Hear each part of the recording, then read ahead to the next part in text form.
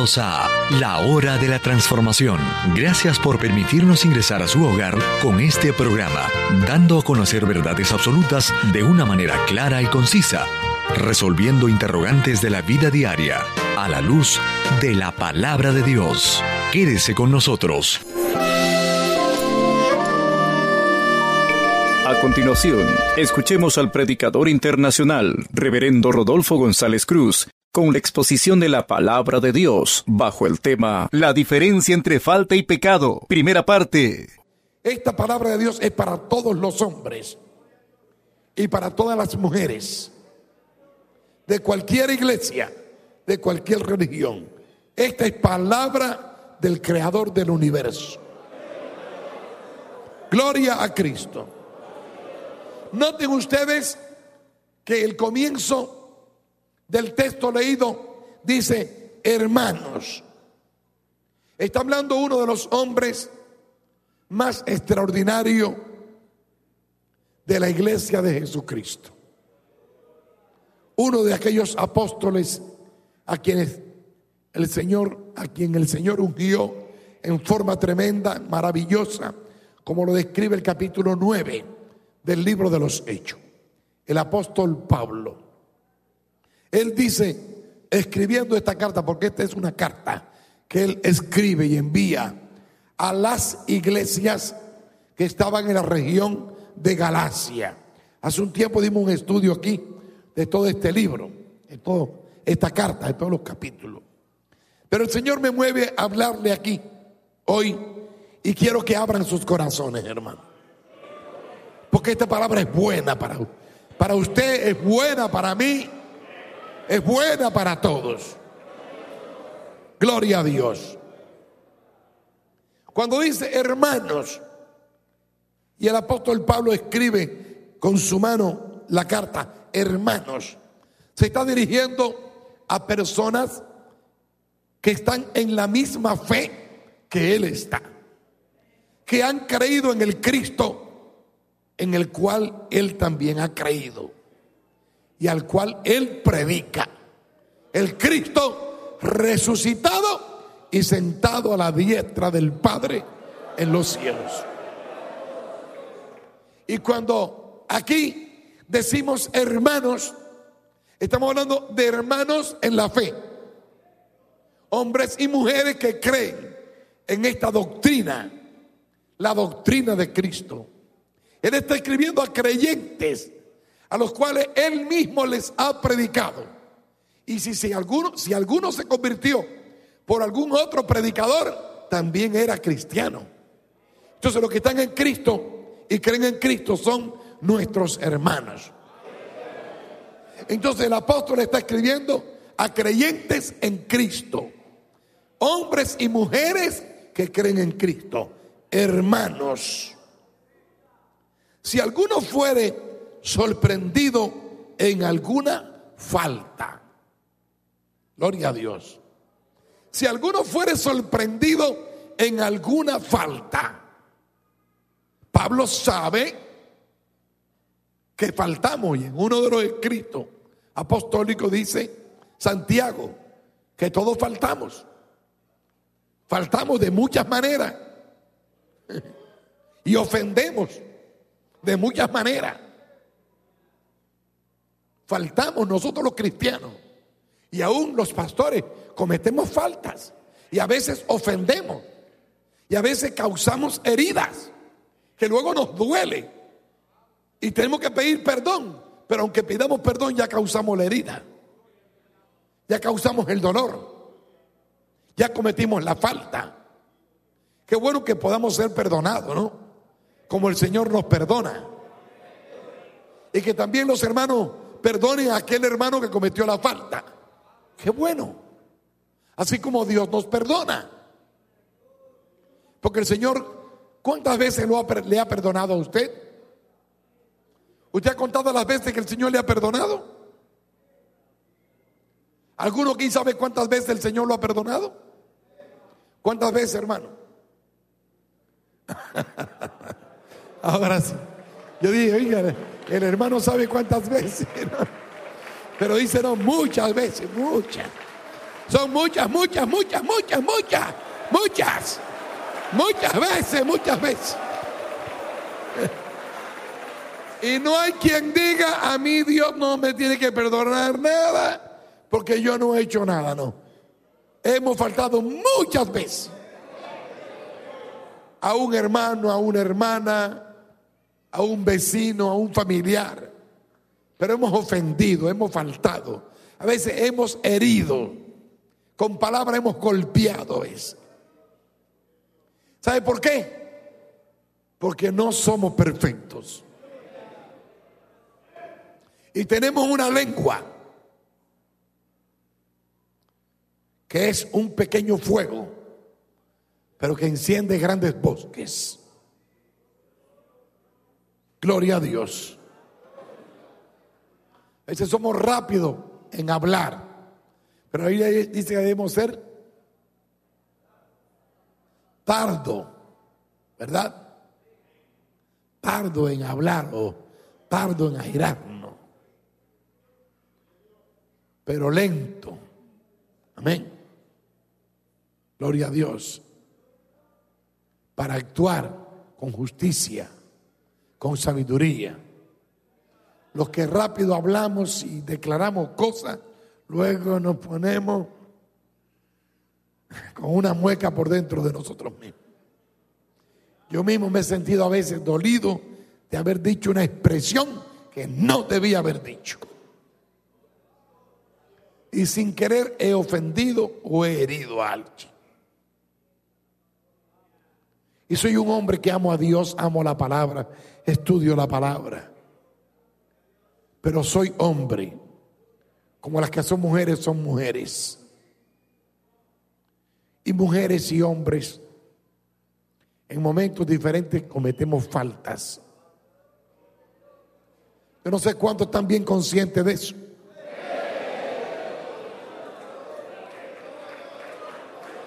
Gloria a Dios. Alabado sea el nombre de Cristo.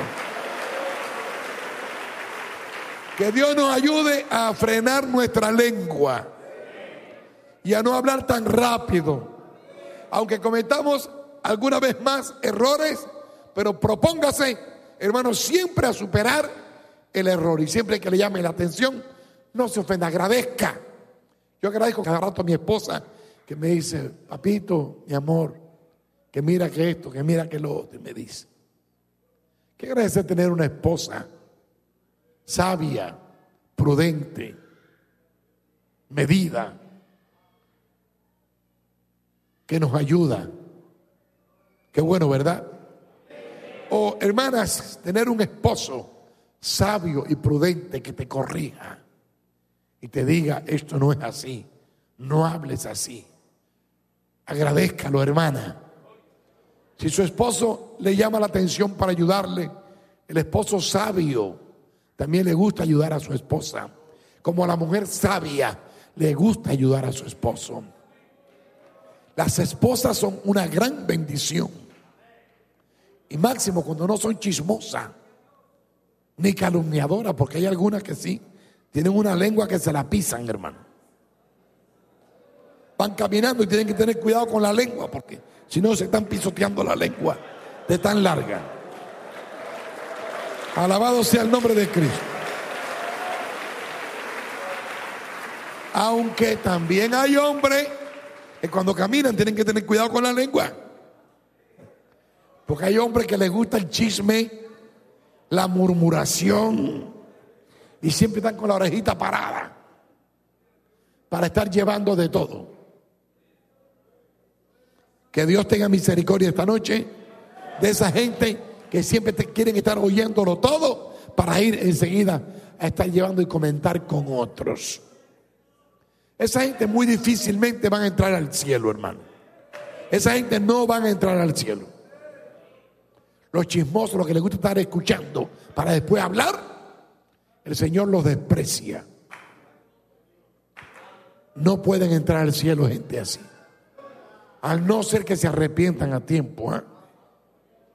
Bendito sea el Señor. Entonces Pablo le está hablando a los hermanos como yo le estoy hablando hoy a la iglesia. Pero ¿por qué no le hablo a todos los que se llaman creyentes en Dios? Pertenezcan o no pertenezcan a alguna iglesia. Porque esta palabra de Dios es para todo el mundo. Si usted cree en Dios, considérese entonces parte de la iglesia de Cristo. ¿Cree en Dios? Le pregunto ahora, ¿cree que Jesucristo es el Hijo de Dios? Si usted dice que cree en Dios, pero me dice que no cree en Jesucristo, si usted no cree en Jesucristo, la Biblia dice que el que no cree en Cristo ya está condenado al tormento eterno. Creemos que Dios existe, pero creemos que Dios tiene un hijo que se llama Jesucristo y que vino del cielo y tomó forma humana. Se hizo hombre siendo Dios para poder redimir al hombre de la condenación eterna a la cual estábamos destinados por los pecados que teníamos. Quien no acepte a Cristo como el Hijo de Dios es el único, dice la Biblia, que no hay otro en quien podamos ser salvos sino en Jesús. Y el mismo Cristo dijo: yo sé que no hay ni uno justo ni uno bueno, todos han pecado. Yo no vine a buscar justos, yo vine a buscar pecadores para salvarlos. Y no importa cuáles sean los pecados, yo vine a rescatar, yo vine a salvar a todos los perdidos, a buscar y a salvar a los perdidos. Pero si alguna persona dice: yo no creo en Jesucristo, yo creo en Dios, no cree en Jesucristo, no, yo creo en Dios nada más, estás liquidado, ya estás condenado. Porque decir no creo en Cristo es rechazar el sacrificio más grande que jamás se haya hecho, y que lo hizo Dios mandando a su único hijo, que salió de él, porque Cristo salió del Padre. Aleluya. Y vino a la tierra no de tonto para que le escupieran, lo pisotearan, lo golpearan y lo clavaran en un madero y lo humillaran tanto como lo humillaron. No, Cristo vino a salvar a todos los hombres. Pero el que no recibe a Cristo y el sacrificio y lo que Cristo trajo, la Biblia dice que el mismo Cristo dijo: ya es condenado. Tiene el sello puesto, está condenado por cuanto ha rechazado al Hijo de Dios, a quien el Padre dio porque amó al mundo perdido, envuelto en tantos pecados. Dios mandó a su único hijo, porque Dios tiene un solo hijo que se llama Jesucristo. No se llama Buda, no se llama Mahoma. Aleluya. Gloria a Dios. Se llama Jesucristo. Es el único Salvador.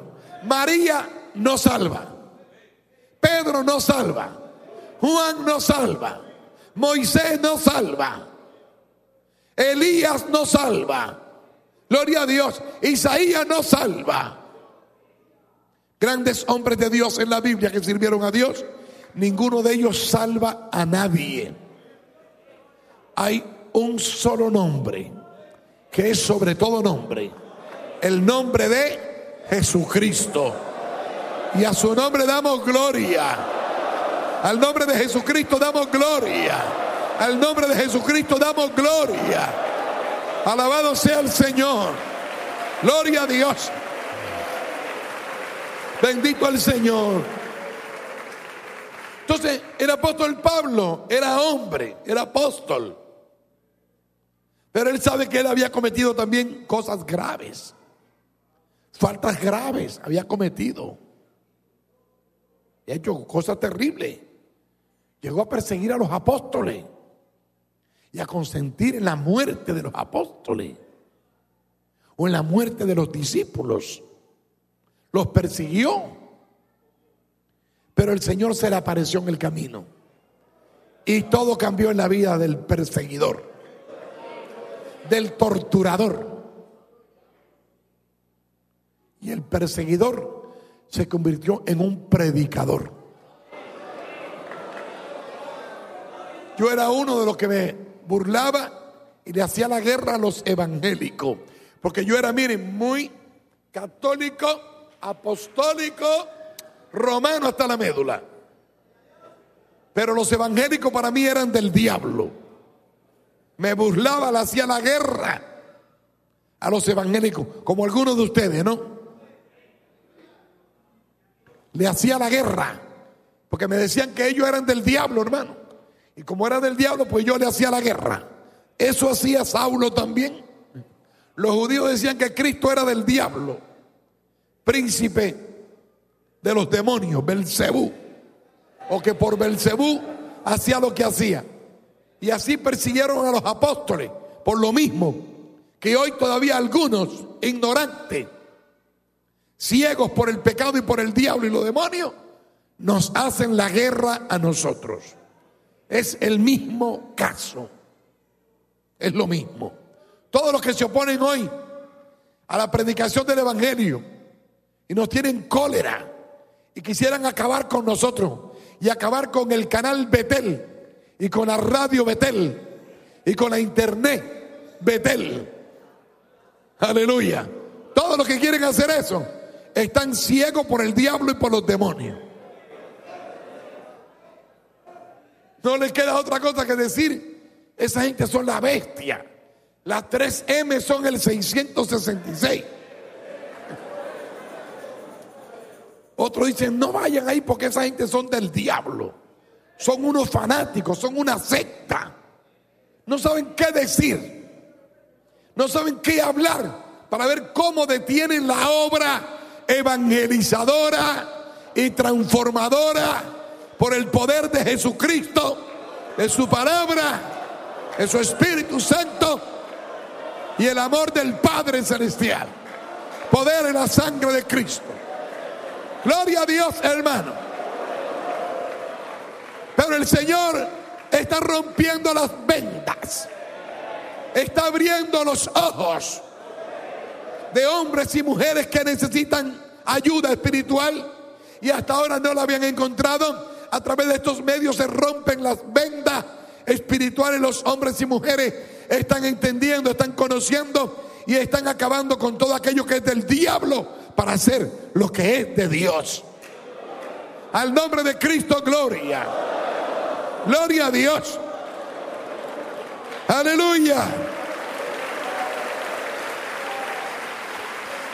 Entonces, es muy posible que alguno de ustedes que están aquí, y aún yo mismo, pueda ser sorprendido en una falta, dice el apóstol Pablo. Hermano, gloria a Dios. Si alguno fuere sorprendido en alguna falta, vosotros, los que sois espirituales, los que son espirituales, los que son espirituales son los que están llenos de Cristo. Son los que oran, los que leen la Biblia, los que interceden por los demás, los que obedecen fielmente la palabra, los que se mantienen en santidad, en pureza, los que han sido justificados, los que son santos de verdad, los espirituales. Los espirituales tienen amor. Si no tienen amor, no son espirituales. Hay quienes se la dan de muy espirituales, pero no tienen amor y no tienen misericordia, porque el que no tiene amor no puede tener misericordia, pero el que tiene amor tiene misericordia, tiene compasión. Si alguno dice que es espiritual y actúa rápido y sin amor, es un carnal. Pero el que es espiritual es amoroso, es misericordioso, es compasivo. Y le gusta ayudar al que se debilita, al que ha tenido una falta, al que ha cometido un error. Se desvive por ver cómo lo puede ayudar a levantarse.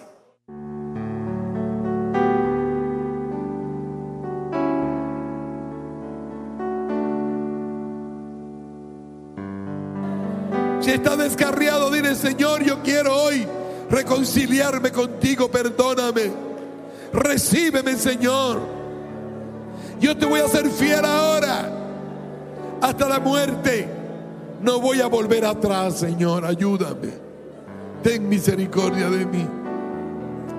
Aleluya.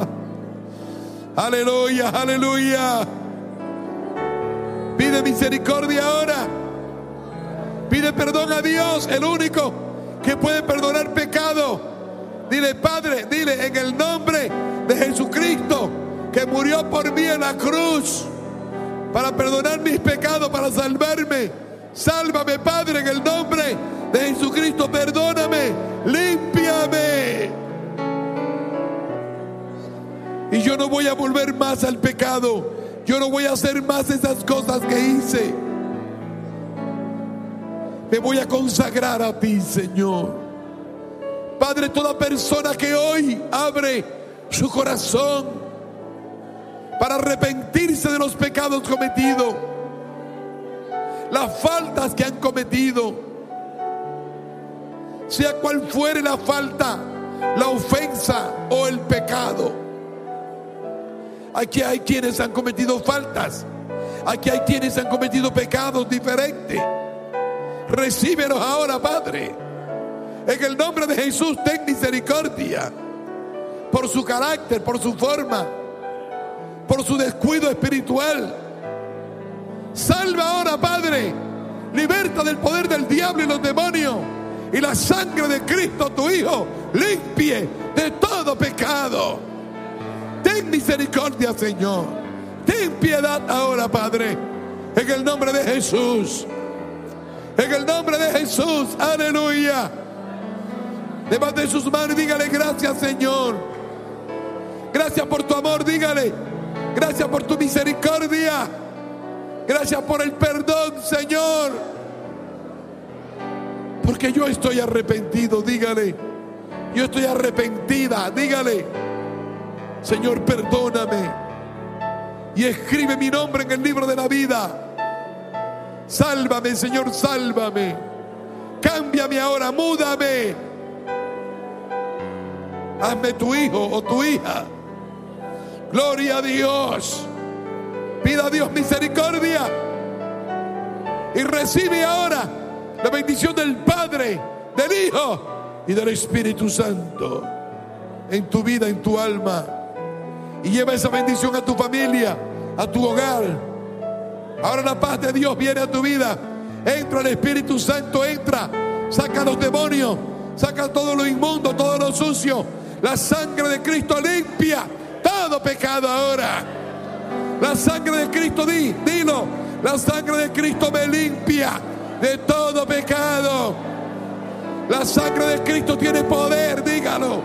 Dígalo. La sangre de Cristo tiene poder y me limpia de todo pecado. Gloria a Dios, diga gloria a Dios.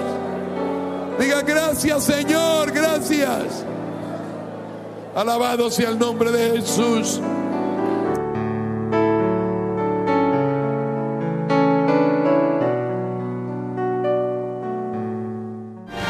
Este programa es producido por la Iglesia Cristiana Pentecostés del Movimiento Misionero Mundial, una institución cristiana que realiza durante muchos años una ardua labor espiritual, educativa y social, a través de cientos de congregaciones y difundiendo las verdades del Evangelio por medio de este programa en muchas emisoras radiales y canales de televisión en el Perú y el mundo entero. Y recuerde que este programa se transmite gracias a las oraciones y al aporte voluntario de los hermanos y amigos de este ministerio.